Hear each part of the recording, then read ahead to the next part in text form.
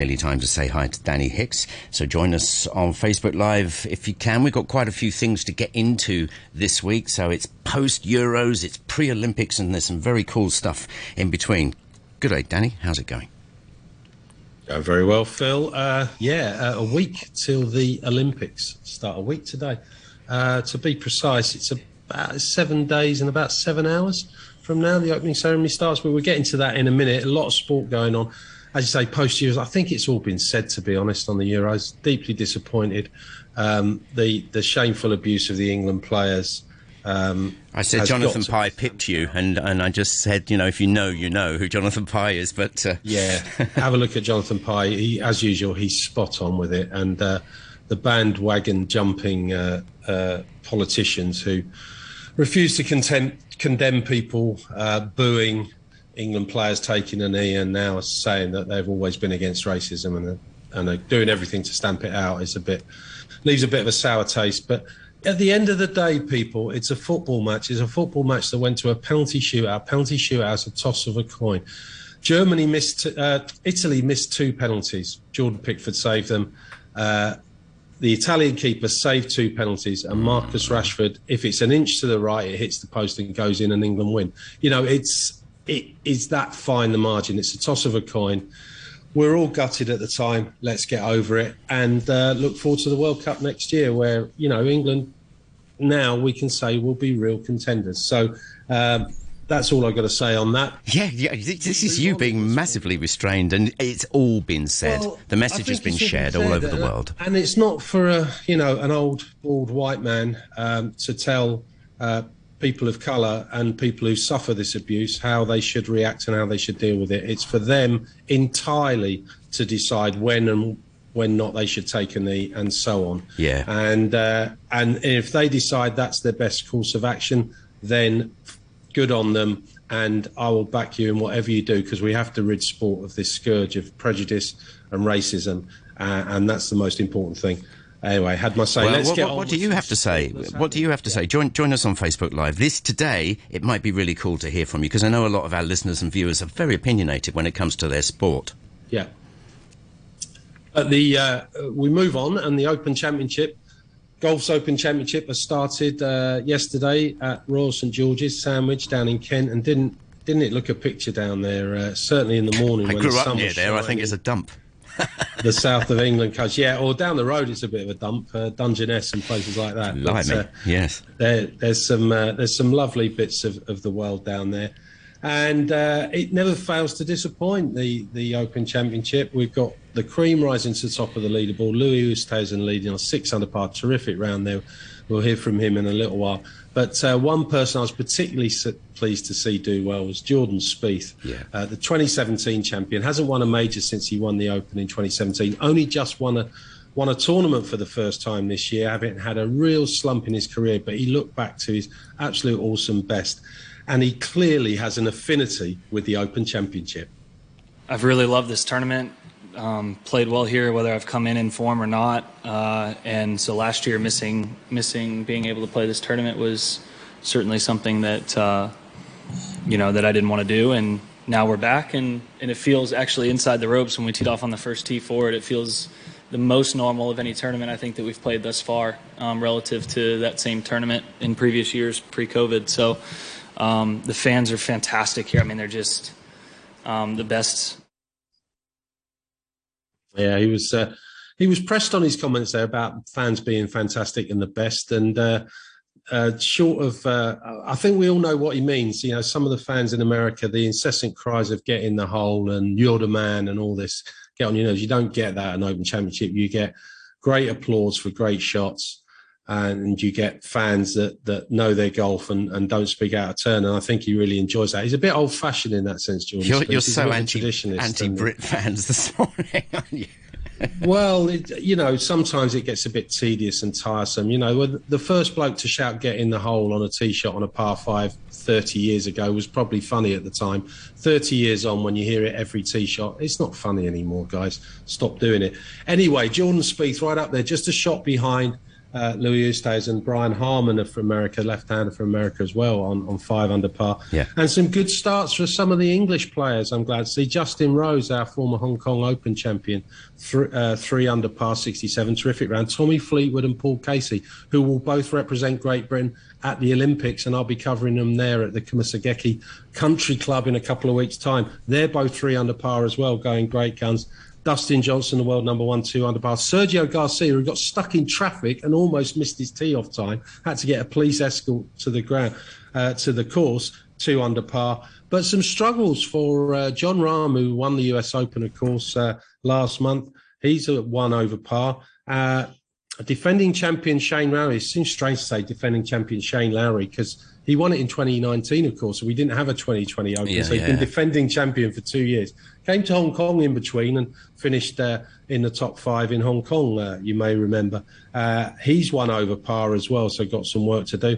And Bryson DeChambeau, last year's US Open champion, of course, famous for his sort of bomb and gouge tactics, long hitting, 1 over par as well. And he had to apologise to his club manufacturers after this outburst at the end of his round. If I can hit it down the middle of the fairway, that's great. But again, with the driver right now, the driver sucks. It's not a good face for me, and we're still trying to figure out how to make it good on the mishits. And, I'm living on the razor's edge like I've told people for a long time. And, when I did get it outside of the fairway, like in the first cut and whatnot, I catch jumpers out of there, and I couldn't control my wedges. So it's quite finicky for me because it's a golf course that's pretty short. And so when I hit driver up there and it doesn't necessarily go in the fairway, it's right in the first cut or whatever, or it's in the hay, it's tough for me to get it out onto the green and control that.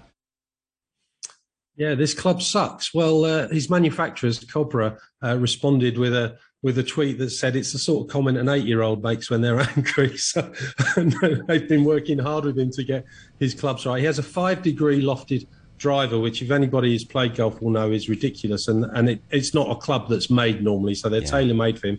He's had a go. He's since put out a statement apologising for his comments about his club manufacturer, and rightly so. He may have been rude about them and they may have responded, but the guy knows his onions. He probably just said it wrongly, so they need to fix something, surely. He did, and but it's not the club manufacturer's fault. He kept hitting it in the rough and had a bad day. Let me say hello to some of our friends on Facebook Live, if you don't mind. The last message was from Greg. He said, any thoughts on DeChambeau, Danny? Well, you just fixed that one. Good morning to Dave from Australia, who's talking about a couple of other few things that have been going on, taking about the knee and bits like that. Dave, lovely to hear from you from Melbourne, Australia. We'll come back to some of the sort of housekeeping stuff at the end. And lovely to hear from you, though. Yeah, what you and just coming back to Bryson DeChambeau because he's complaining basically that when he didn't hit in the fairway, he couldn't get it on the green. Well, who'd have thought? The name of the game in golf is hit it on the fairway. Hello. And the man who's leading the tournament, some 7 shots better off than Bryson DeChambeau, had some advice for the big hitter as well. Here's Louis Oosthuizen. I think number one on this golf course is hit the fairway.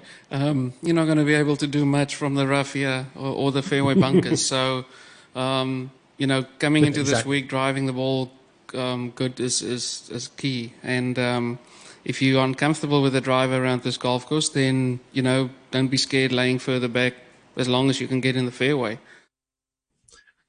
What great advice that is from the man leading the tournament, and has also come second in 2 majors this season, in the Masters and the PGA, Louis Oosthuizen. If you're not comfortable with the driver, take something else and lay back. Find the fairway. It's the key to open golf. It's the key to links golf. Yeah. So length isn't everything. We'll leave it there. Looking forward to the second round today. But let's quick question from Tom, if I may. He says, has Danny signed the petition to have the match replayed? I think that's a football joke, right, Tom? How about your son? I think it might be the same result if they replayed it. So let's not go through that. Join us on Facebook Live. Great to hear from you. Yours, Danny. Yeah, that wasn't a very pleasant 2 hours starting at 3 o'clock in the morning the other day. But we said about that. But it's all happening in Great Britain, in the UK, and England this weekend because Formula One circus is there, Silverstone, British Grand Prix. And it's going to be a very different British Grand Prix. We've got sprint qualifying for the first time and all sorts of things. And overnight, the cars for 2022, there's going to be a big shake-up in Formula One. And the new car, the shape of the new car was revealed overnight, and the drivers got to have a look at it for the first time, and it's an incredible beast. We'll show you, if you're watching on Facebook Live now, we've got some images to show you of the new car that was revealed for the first time last night. Yeah. We had some prototypes revealed a couple of years ago when I was at the Singapore Grand Prix, which will look very futuristic and very Batmobile-like. Incredible. They tone those down but this is really, it's really got the juices flowing for next season. You've got the new 18-inch rims on the wheels rather than 13-inch, which means the tyres have got a much lower profile, which means the handling will be different. The whole car is designed to allow racing to be closer, to cut down on that turbulence behind, so that cars can follow more closely and we can have closer racing in the future. They've got like spoilers over the wheels that are sort of take tips from aircraft design, where you have those wing tips that disperse the air and stop kind of vortices forming. The front wing looks incredibly curvy and almost sexy. It's and the drivers got their first look at it yesterday at Silverstone. And well, let's hear what the drivers had to say. We got Max Verstappen, Lewis Hamilton and George Russell all talking about the new car.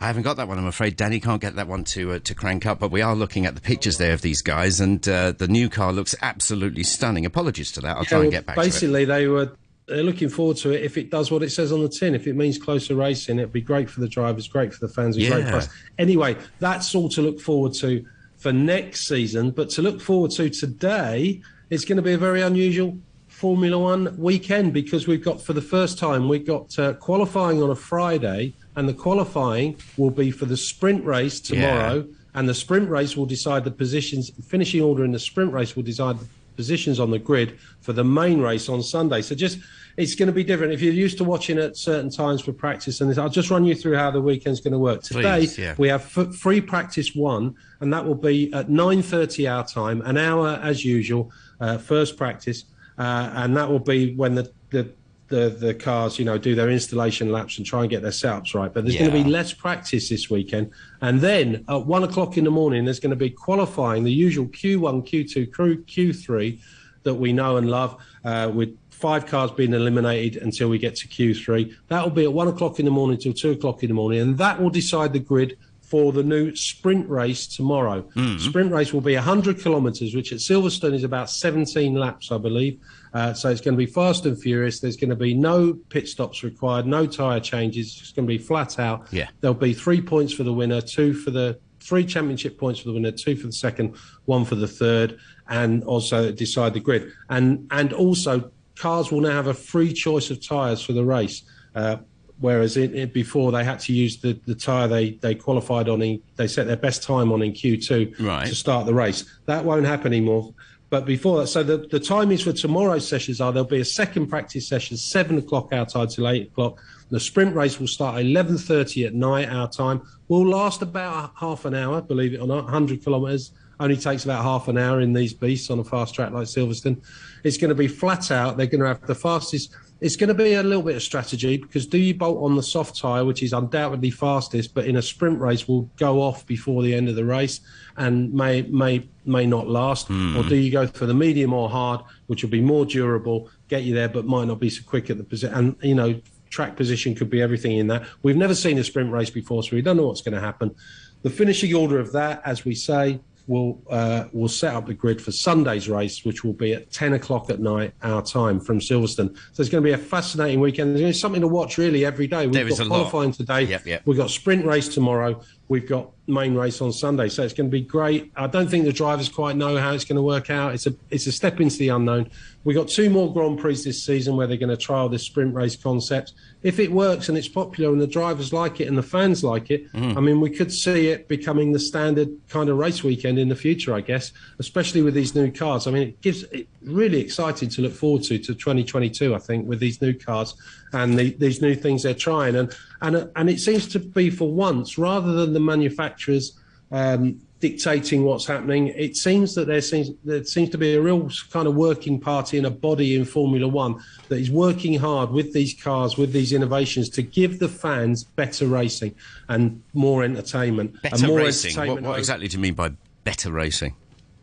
closer racing, more competitive races that aren't just decided on strategy and in the pits, and also something for the fans to get their teeth into every day of a race weekend. Normally Fridays just practice sessions, can be a bit dull, cars just going around doing long runs, not really knowing whether the times are meaningful because we don't know how they're fueled up, we don't know what weight they're carrying, we don't know what settings they've got. Now you're going to have a qualifying on a Friday, meaningful stuff for the fans to watch, a sprint race on a Saturday. It's going to be an extra race to watch, which is going to be great, and you're going to have the main race on a Sunday. So if you pay your money for your 3 days camping at Silverstone over a race weekend, you've got something to get your teeth into every day of those 3 days, and I think that's great, and that's what I mean about giving more entertainment and more value for money for the fans, which hats off to them for trying it. Yeah. Let's hope it works. Well, Dave reckons V8 supercars use this system, and it seems to work very well.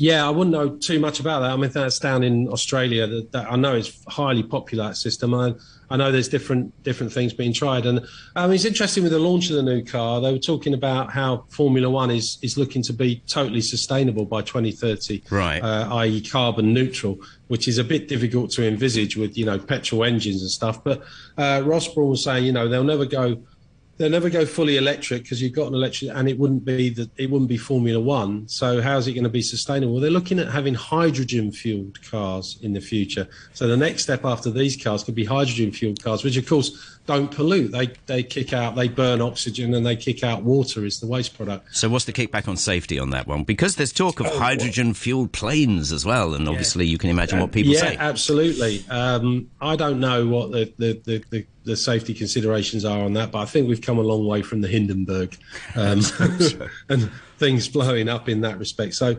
I'm all for innovation, and eventually, what happens in Formula One, what leads the way with hybrid engines and stuff, ends up in our road cars. So, there is a kickback right across the globe from it. So long may they continue.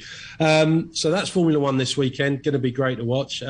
We have got the elephant in the room, I suppose, of the Olympics starting next Friday. Let's talk about our plans for the next couple of weeks. Oh, and yours for much longer, actually. Well, my plans are, as soon as I finish today, I'm off for my second COVID test in 2 days, which I require from the Japanese government to actually get on a plane to go there.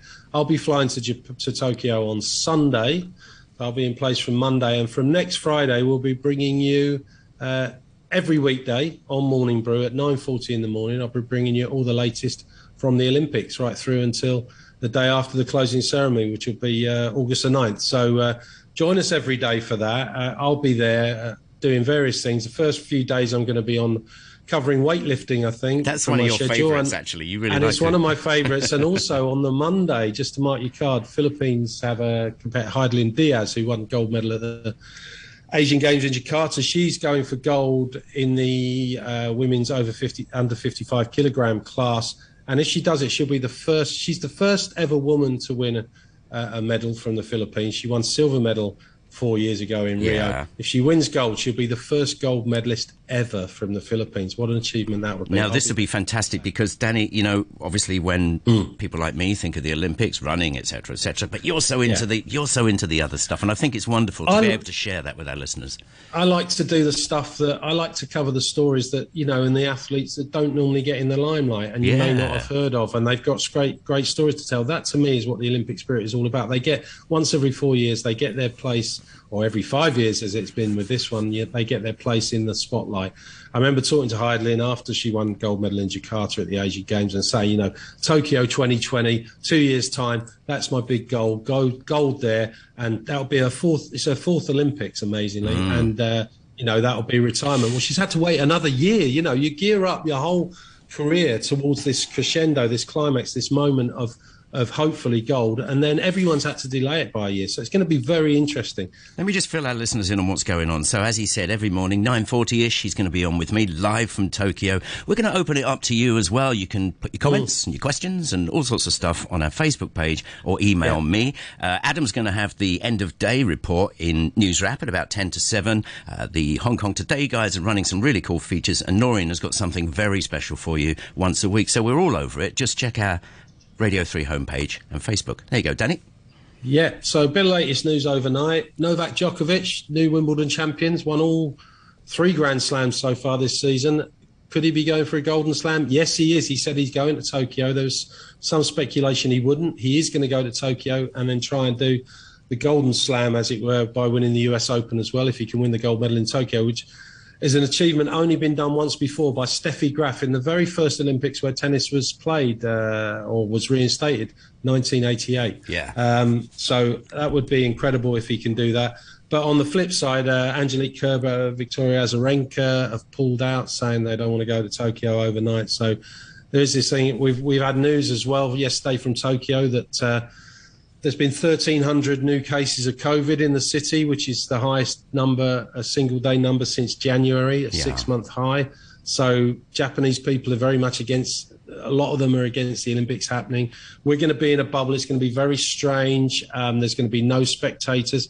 We also heard yesterday that if they do win, if someone like Heidelin Diaz does win a gold medal, she's going to have to present it to herself because the medals ceremonies are going to look different. They're just going to be offered the medal on a tray. Yes. On a tray, they have to pick it up themselves and put it around their own neck. Well, this is the kind of thing that we're really looking forward to hearing from you, Danny, next week. The kind of stuff that you just won't know until you get there. I'm going to leave it there for the time being. We won't be doing sports and all like this for a few weeks, but you're going to be, I was about to say sick of him. No, you're going to be enjoying Danny every weekday at 9:40. Have a good one, Danny. Safe travels. Bye-bye, mate. Cheers.